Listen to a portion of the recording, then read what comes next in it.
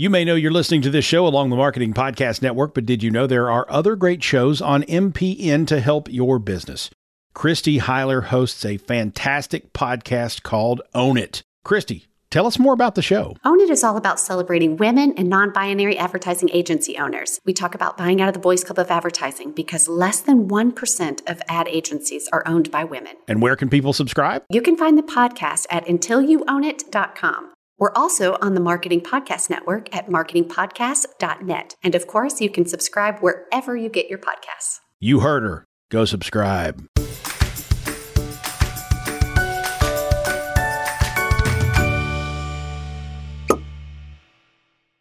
So hello and welcome to Uncorking a Story. I'm your host, Mike Carlin, and today I'm going to introduce you to Kendall Smith, author of Rookie Father, a playbook for men experiencing fatherhood for the first time. And boy, I could have used that in 2002.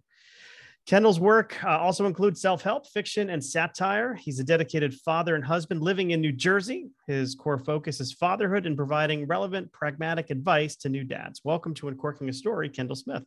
Thank you, Michael. Pleasure to be here. All righty. So I'm curious, Kendall, where does your story as a writer begin? Well, I've loved writing since I was a kid, and I actually had a eighth grade teacher on my graduation from middle school who gave me a blank book, and it was filled with blank pages, and she inscribed in it, "You got a talent for writing, keep doing it." And I came back to it when I was 34 and penned my first thriller, and I've stuck with it since. It's just one of these hobbies that I've worked on and built up my skill set that I've loved and enjoyed doing for years now. You know, it's so interesting that you say, you know, you had somebody kind of encourage you. That's one of the themes that I hear so often is that somewhere in someone's life, and usually it's early on, like grammar school, you know, they say, you know, I had a teacher who saw something in me and they took me aside and they said something. The guy I just interviewed, that happened to him. And, you know, you're going to love this. The person who encouraged him was none other than Wally Lamb, who, you know, big Oprah book club, She's Come Undone. Yeah. And I'm like, wow, getting encouragement from someone like that is pretty amazing. But encouragement, you know, for authors, for writers, so important, isn't it? It is. And then once you start dabbling in it and you start, again, experiment with different kinds of stories, and it starts to kind of build momentum. And what I found is for me, is the more honest and open I was in what I wrote about in the nonfiction space, the better. It just felt cathartic on some level. And in this book, there was some level of redemption for me to get out on the table, what it was like to grow up without a father, and a pen advice that was helpful for men. Yeah. I want to dig into that in a minute, but before I do, were you always a writer? I mean, was this your first profession? Did you have another hat that you were wearing before writing books? I have been a white-collar worker in New York City in different corporate jobs, in different marketing sales jobs my whole life. I still am. This is not my day job. I write at 5:30 in the morning, and I get up and I write before my commute when I am commuting. And it's a hobby that's grown, but this is not paid. I didn't write this book for the money. I wrote it to help other fathers. And there's 19 million of us that were raised in absence of a father. Mm-hmm. And that could use some practical and actionable advice when they become fathers themselves. Yeah, so I was curious, you know, it is a very specific book, sort of a playbook for men experiencing fatherhood for the first time. Tell me what was the really driving motivation behind writing this piece of nonfiction? So my son was about a year old. And at that point, I had already written 3 thrillers, and I was just doing some soul searching, like, what else can I write? Let me change things up. Let me get out of the fiction world for a while. And what I started to do is brainstorm on all the advice that I had been given growing up, out of just becoming a dad and loving the experience and the responsibility. And I realized, you know, there's nothing out there that gives, first of all, there's not a lot of content, advice books for men, for new dads. And then from my perspective, what can be unique is that I didn't have a blueprint from my father growing up. I had to figure that out on my own. So how can I have other dads do the same thing? And that's what kind of inspired it. And then it continued from there. Yeah. I always like to say, you know, kids, and you know, you're speaking to the father of triplets here. They don't come with instruction manuals, right? So, you know, right. my wife and I went from having 0 kids to 3 kids, literally in the span of 3 minutes, 207, 208, 209 in the morning. And, the best we had, at our disposal was like the lessons our parents taught us. Right. And we had, their behavior to model after. But as you point out, not everyone grows up in 2-parent households, and certainly not everyone grows up with a dad present. So what were some of the lessons you learned as you were researching, doing research for this book? One, that patience is the top priority. You have to exude patience when you have kids.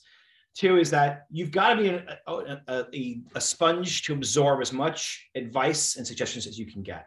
So the more family you can bring into the tent, in-laws, relatives, get their perspective, get their help. Every parent does it with the absence of with an instruction manual. So you're figuring things out as you go along. But it's also unique when you never parented yourself and you get past year 2, year 3, and all of a sudden, like, now you're a role model. You're not just there to change the diapers. You're not there to do a feeding at 3 a.m. in the morning. Like, you get more involved, and your role as the role model that you are, it magnifies as you go through your child's life. Yeah. Yeah. It was interesting. I was talking to an author a couple of weeks ago who wrote a book, nonfiction on sort of healing, kind of healing from attachment wounds. It was called Healthy Adult. And it was really kind of exploring, we all attach in different ways. Right. And we learn that from the ways we attach basically to our parents.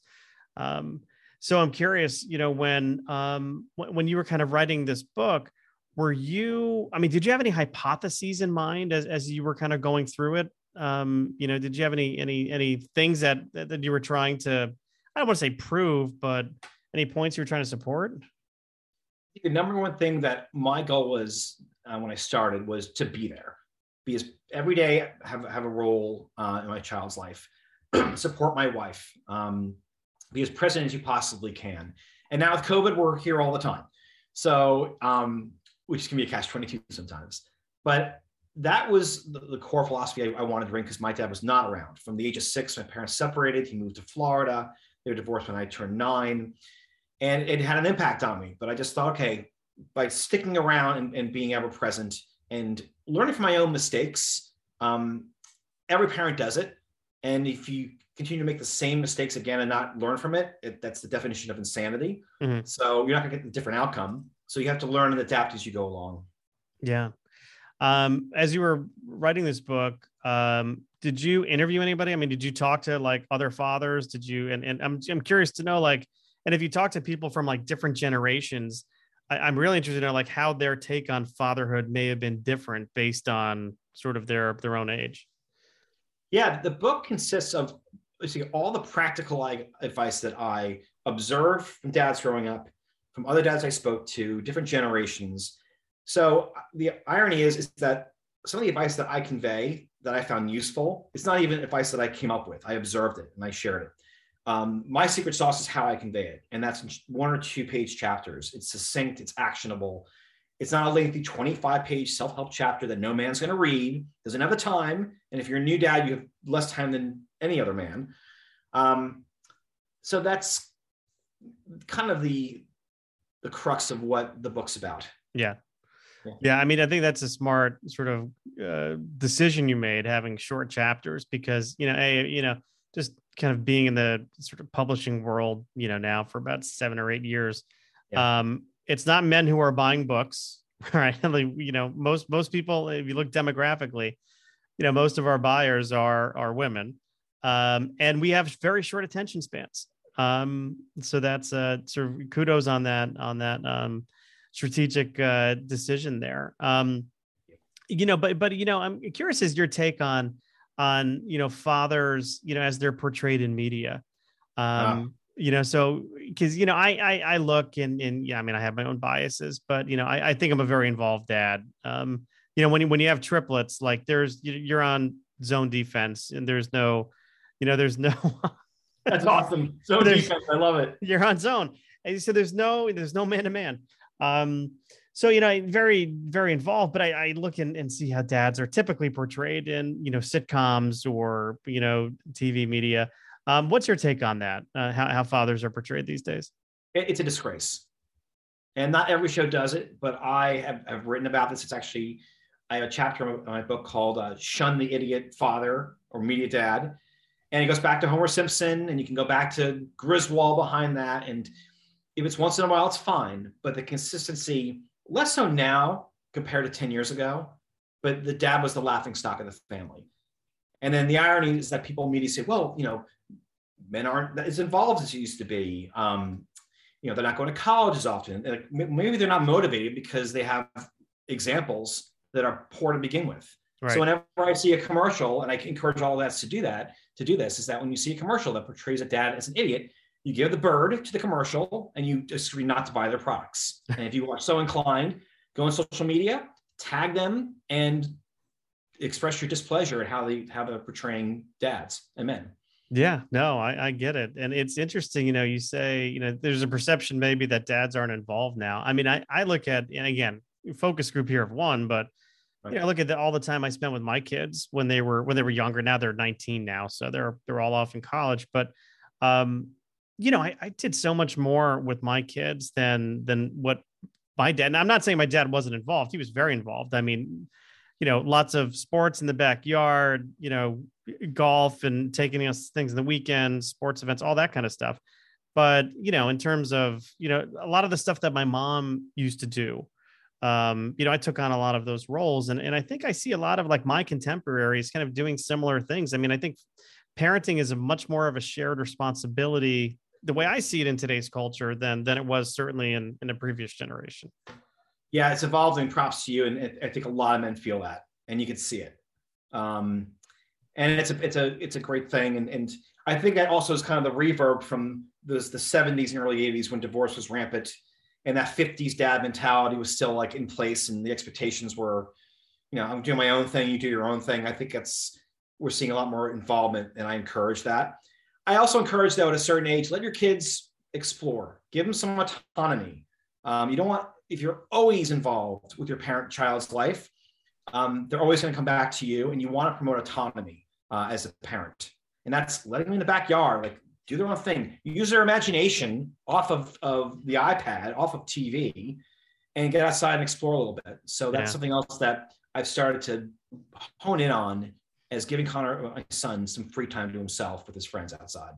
Yeah. Like I get, I don't want to say angry. Maybe anxious is the right word when I see like helicopter parents just kind of swooping in. Yep. I even see it now. We've got 3 kids in college. 2 of them go to the University of Connecticut. One of them goes to Sacred Heart University. And we're members, my wife and I were members of, the parents of the class of 2024 on both sides. And just seeing how these parents are just interacting, asking questions like, hey, my son, didn't get enough food from the dining hall. This is a disgrace and we won't stand for this. And I'm like, why are you complaining about what's happening with your kids, or that they're trying to problem solve? And it to me, it's driving me crazy the way, parents are behaving on these social media sites. Yeah, it's a great point. And then if you don't, you have to, again, it gets back to autonomy. Stand up for yourself. Go back and say, I'm not getting enough food, and like make a stink. Encourage your child to make a stink himself. Yeah, I think I've seen the result of helicopter parenting when the kids get into their early and mid 20s, and it's a train wreck. It's an absolute train wreck because they're coming back for advice every single day. Like, make some decisions on your own. And that's why I think that giving kids enough encouragement to be their own person, there has to be a part of that on a weekly, if not daily basis. Mm-hmm. So they can really self-identify and then tell them to stand up for themselves. So talk to me a little bit about the differences between writing fiction and nonfiction, because, I've talked to, a few authors about kind of making that pivot, right? So it sounds like you started off kind of writing thrillers. Nonfiction is obviously, it's a different animal. How different is the writing process for it? And, kind of how different is the almost publication process, if you could speak to either of those? So in fiction, your characters and your plot have to be rock solid. You have to have a good strategy. The characters in particular, you have to really hone in on what are their desires, what are their needs, what are their ambitions. Nonfiction in this sense, what I wanted to do is I started when I sat down, again, my son was a year old, this is about 5 years ago. And I looked at what is the most pertinent advice I can give? How can I give it in a succinct manner? And I brainstormed and I literally came up with 50 different chapters. And as I went through the process of writing, I removed duplicative chapters. So it wasn't wasted space. And then I looked at, okay, how can I group these pieces of advice under certain sections? And for me, it was, I removed myself as much as I could from the story. So the advice is conveyed in a way that the reader can act on it. It's not, here's what I did. I was a great dad. And like, no one cares. Like literally, I'm the least important person when someone's reading this book. The most important person is your child. And the advice is it's given in a manner that you can actually act on. Yeah. As you were kind of going through it and you were outlining kind of like your chapters, was there one or two that you were particularly passionate about, you know, that really spoke to you, that you wanted to make sure that you really nailed?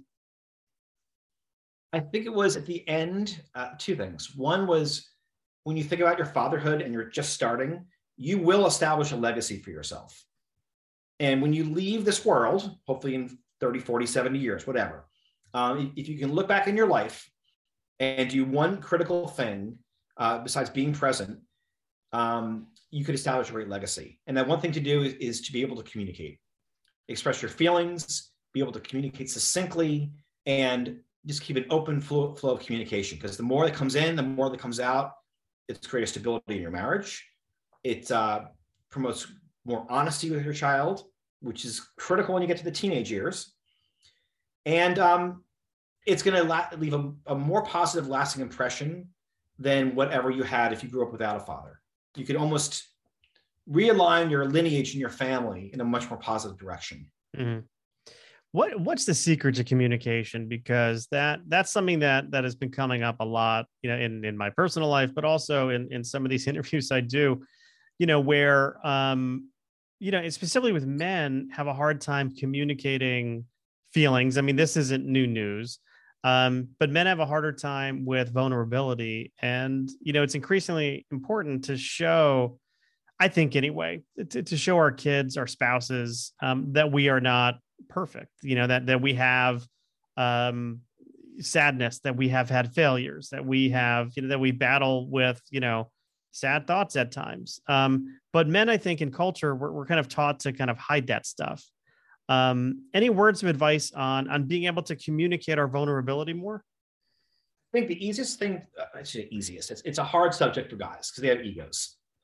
And you're almost genetically encoded not to show weakness. That's just what we do. That can boil up. And what happens is that when that boils up, if resentment builds, it comes across as a huge fight. And that's the worst thing that can happen between you and your spouse. So I have a section in my book called Empathetic Communication. My mother taught this to me when she was getting her master's in as a therapist, as a counselor, I should say. She got a degree in counseling. And that is, if you can phrase how you feel in a way that conveys to the person what you're feeling, in a way that is not too vulnerable, it's going to help you express yourself in a way that's not going to result in a fight. And what I do is, if you can phrase it in the way is, honey, when you do this, it makes me feel like Y. And I feel like that is a negative consequence. So in the book, I talk about a wife who's badgering her husband to like take care of multiple things in the house, and he has to shovel the driveway. And I say, okay, here's how to phrase it. You know, honey, when you tell me to take out the trash and straighten up the rooms, but I have to shovel the driveway, it makes me feel like I'm letting you down, when all I'm trying to do is prioritize what's most important, which is getting our driveway clear. And at first when you do it, it's hard to swallow, but then you'll see the reaction. And that reaction it's an emotional response to how you're feeling emotionally. And that levels the playing field. And it's a great way to avoid the huffing, the puffing, the yelling, the name calling, which can happen. And once you see the response, it helps to clear the air almost immediately. It really helps. Right. And that's what I advise in the book. Yeah. Yeah, that's a great piece. You should give a seminar on this. Okay. Maybe I'll do it. $100 a head. It's brilliant. And do some role playing. I think it would be fantastic. Okay, I can't help but notice the guitar in your background. Do you play? Well, I can play acoustic, all rhythm guitar, but it's hard because whenever I get looped into playing projects, I'm a drummer by trade. Okay.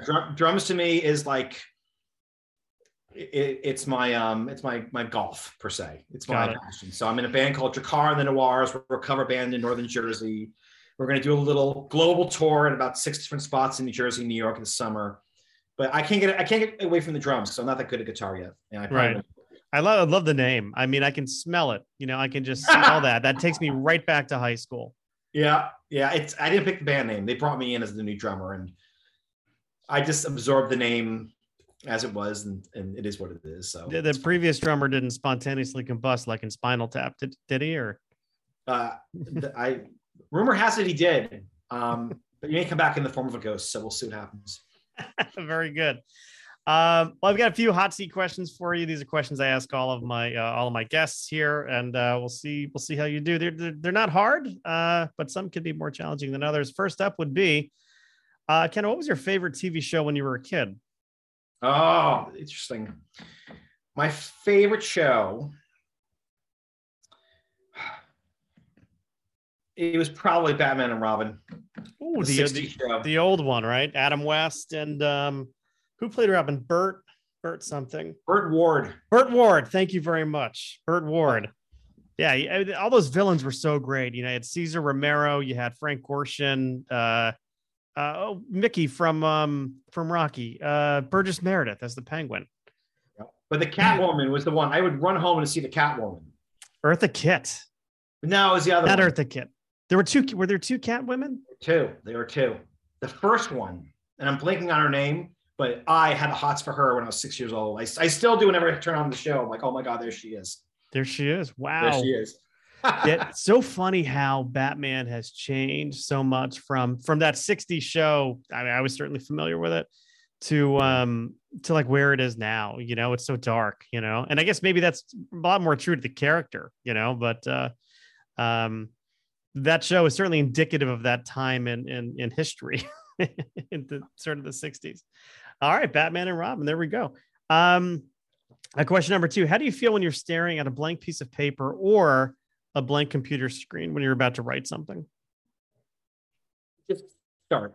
The more you think about starting, the harder it is to start. So just your first sentence can end up being your third. It doesn't matter. Just get it on paper, and just be honest when you write. And that's what I did in this book. I literally revealed. I hid nothing back in this book, and it helps because it personalizes the story, I think, for the reader. Okay. Number 3, what lesson about writing or publishing do you feel like you had to learn the hard way? That it is extremely difficult to get published, and don't do it for the money. Do it for your passion, and know that if your book is not picked up by an agent and you're not on a global tour to sell 1 million copies and you're buying a Rolls Royce, with the royalties, it ain't going to happen. But it's incredibly rewarding, and they're self-publishing now. I've self-published two novels that are still on Amazon, and it's exciting to get your work out there and just get past that first book, and then more will follow. And then if you learn and get feedback from readers and you apply that, you'll be able to become a better writer. And I had to go through 10 years of that before I even came close to getting published. Yeah, I mean, there are no overnight successes here, even though some people seem to come out of thin air.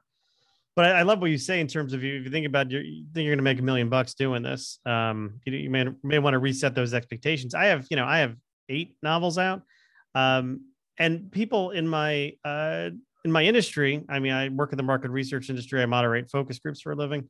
Are like, we can't believe you're still doing this. I'll run into people I know in like airports and back rooms and facilities. I'm like, what do you think? They're, well, you have all these books. And I'm like, I've got 3 kids in college. I'm like, I'm like, I will be asking people about Dove soap for a very long time. I write at 5:30 in the morning, and I have my day job. I'm taking today off from work, and I'll be back at it Monday at 9 a.m. Right. In the new job, and I do not foresee myself quitting. But when I'm writing, it's early, so I can get it done during the day or in the morning. Right. Well, this could be a build on your previous response, but what's the best piece of advice you could give to an aspiring author who's looking for advice? Sure. One of the books that I read after I wrote my first novel was called On Writing by Stephen King. If you want to start, read that book first. The first piece of advice he gives is you need a toolbox and a skill set to go into writing. If not, your grammar, your sentence structure, all these little flaws are going to pop up in your manuscript, and you're going to spend eons editing it down. And eventually you're going to have to hire an editor at a very high price to do your work. It's a craft that you have to do consistently. And you also need to read. So if you want to write a great thriller, read the top 20 thrillers of all time. Get them in your head, see how they process. There's a narrative to each kind of genre of writing that you can follow and make your own, of course. But if you stray too far from it, you're not going to be picked up and you're not going to get through. Yeah.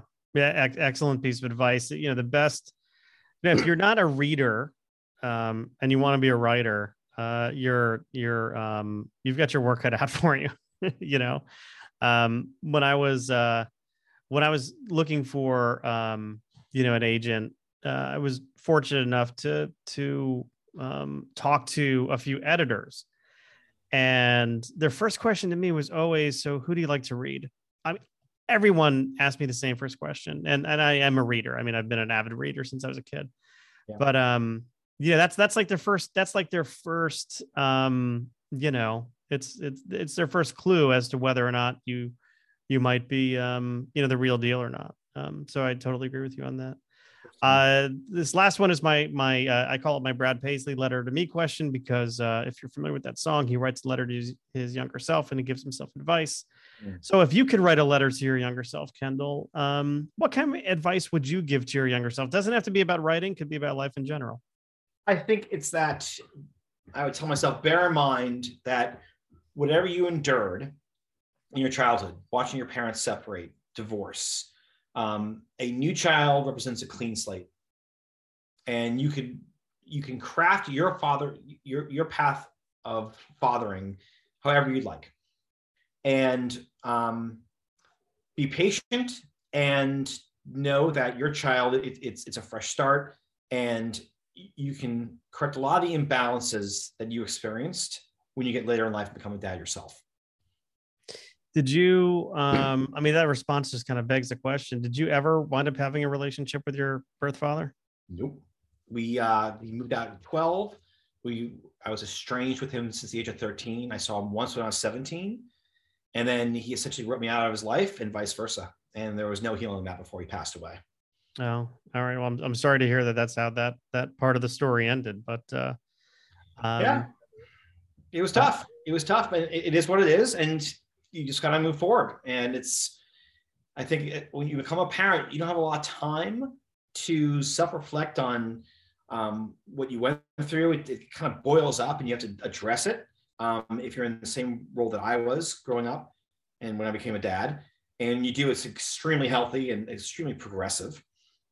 And the interesting thing also is, now that I've been a dad for 6+ years, is that those feelings of anxiety and like regret, they come up less and less often, because you're a dad every day and you're doing something fun, and like you're taking your son to the beach. I took him up to upstate New York this summer. We did a daddy son trip. It was awesome. And like that kind of stuff starts to build, and you have warmer and fuzzier memories of family the older you get in life, if you continue to do that with your kids. Yeah. Very good. Well, Rookie Father is the book, a playbook for men experiencing fatherhood for the first time. I'm conscious of the fact that, we're still in February as we're recording this. June is far away, but Father's Day will be coming up at some point. It sounds like it'd be a perfect book to give an expectant father for Father's Day. Tell me, where can people buy the book if they wanted to buy it today? Sure. It's available at all national and local booksellers. You can order on Amazon, Barnes and Noble. I encourage people, go to local bookstores, support your local businesses. You can go to therookiefather.com. All the retail links are there, the endorsements, you get a lot more information. And then you can look me up on Facebook, The Rookie Father, same address for Instagram, and I'm Author Kendall on Twitter. All right. Very good. Kendall, it was very nice talking to you. All the best with the book. Thanks so much, Michael. Appreciate it.